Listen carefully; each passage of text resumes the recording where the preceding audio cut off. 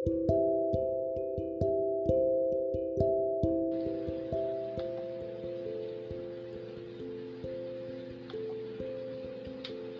day, students. We will be discussing a new topic for this meeting.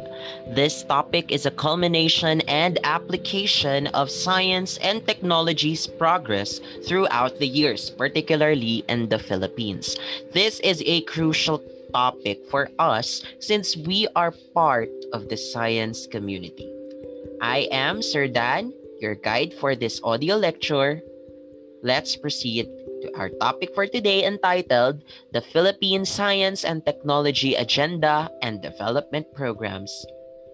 So let's proceed to slide number 2, Overview. The previous lectures discussed were considered as individual subject units of this subject, STS. In Unit 3, our current topic, it aims to, number 1, discuss the advantage and disadvantages of technology in the society.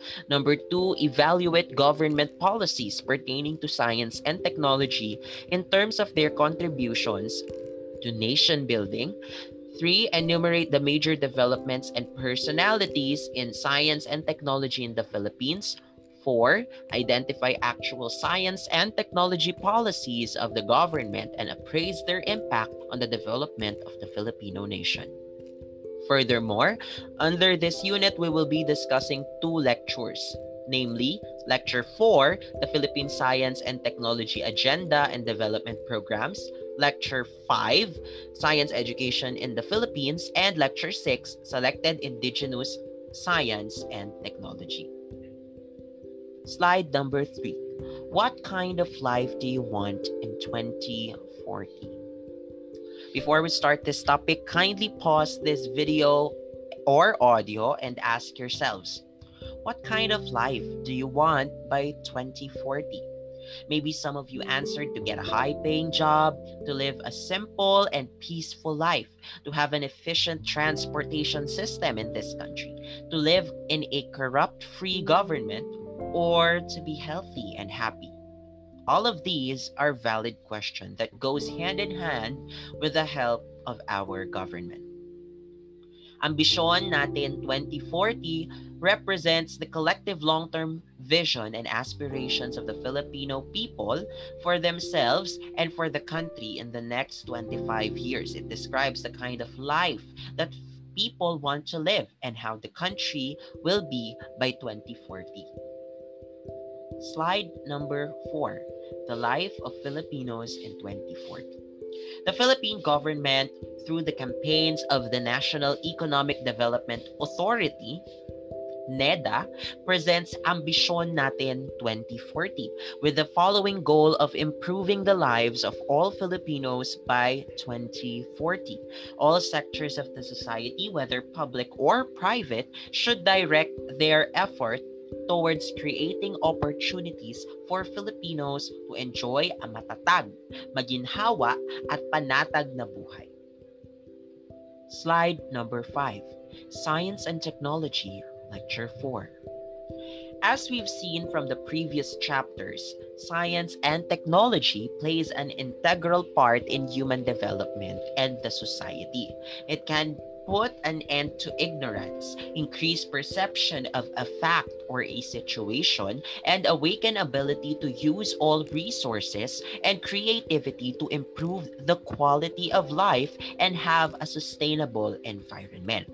In Lecture 4, we will discuss how our country utilizes our resources as well as the knowledge that we have when it comes to science and technology.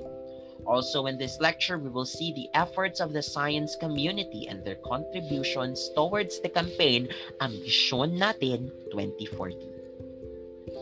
Slide number 6, Philippine Science and Technology Agenda. To achieve significant breakthroughs, we must have a strong science foundation because various significant changes were brought to the society by means of science and technology. The OST prepared the HNRDA 2017 to 2022 in collaboration with the government and other concerned private agencies and institutions to make certain that all the science and technology endeavors are directed towards the realization of economic and social benefits of mankind. Every 2-3 years, priority areas of study are changing.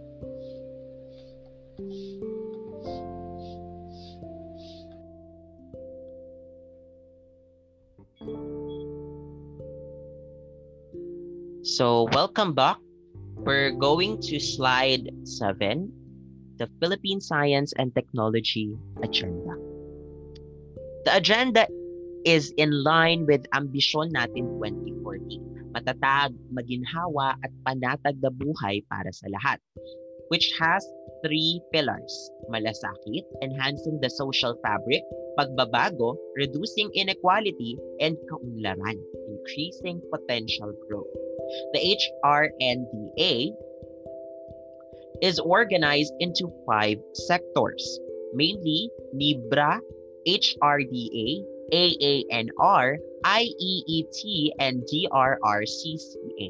These sectors, spearheaded by a particular agency, provides programs and priority areas to achieve successful harmonized national research and development areas. Hence, it provides a strong foundation from the science sector to support and contribute in the Ambisyon Natin 2040. Slide number 8, NIBRA. To express support in the Philippine Development Plan, National Security Plan, and Science for Change program led by DOST, the National Integrated Basic Research Agenda, that's basically what NIBRA stands for, focus on basic principles of research for 2017 to 2022. It has 6 issue-based NIBRA programs, namely the ones that we're going to be discussing every slide. So, what did you observe from these programs? These programs focus on the basic necessities of every Filipino. Imagine life without food, food on the table, water, without electricity. How are we going to survive? Hence, NIBRA focuses on the following concepts. Moving on to slide number 9, NUHRA, the collaborating agencies for health research and development agenda are the Philippines Council for Health Research and Development, PCHRD, under the DOST, and the National Unified Health Research Agenda, or NUHRA. The NUHRA serves the following purposes. It is the national roadmap for health research in the Philippines. It provides focus and direction for health research and development efforts. It guides policymakers, funding and donor agencies, and researchers. It provides evidence-based solutions to pressing health problems. And it serves as basis for maximizing resources utilization and minimizing duplication of research efforts. With the current situation we are all facing, what do you suggest must be given priority? And what is actually given priority by our government now? How would you rate the government in terms of healthcare efficiency and efficacy? That's the question for the HS. Now we move on to slide number 10, which is AANR. The AANR supports the use of advanced and emerging technologies such as biotechnology, genomics, bioinformatics, nanotechnology, nuclear technology, space technology, electronics, and automation, and ICT and as research development tools to find science and technology solutions to AANR problems or develop new products with significant potential impact to the sector. The sector supports organic agriculture, halal, or those food that is applicable for our fellow Muslim brothers and sisters, food production, food safety and traceability initiatives, and the development of genetically modified organisms as long as it is compliant with biosafety rules and regulations. This sector empowers our farmers. First and foremost, our farmers are one of the most neglected heroes of our country. Some political leaders would even consider them lazy and would choose to take away their lands than to empower them. Okay, you can see here that there are some questions or criticisms in regards to our sectors involving our basic needs. But as you can see, all of these are recently happening in our country. Now, so we move on. Slide number 12, which is slide number 11, rather, industry.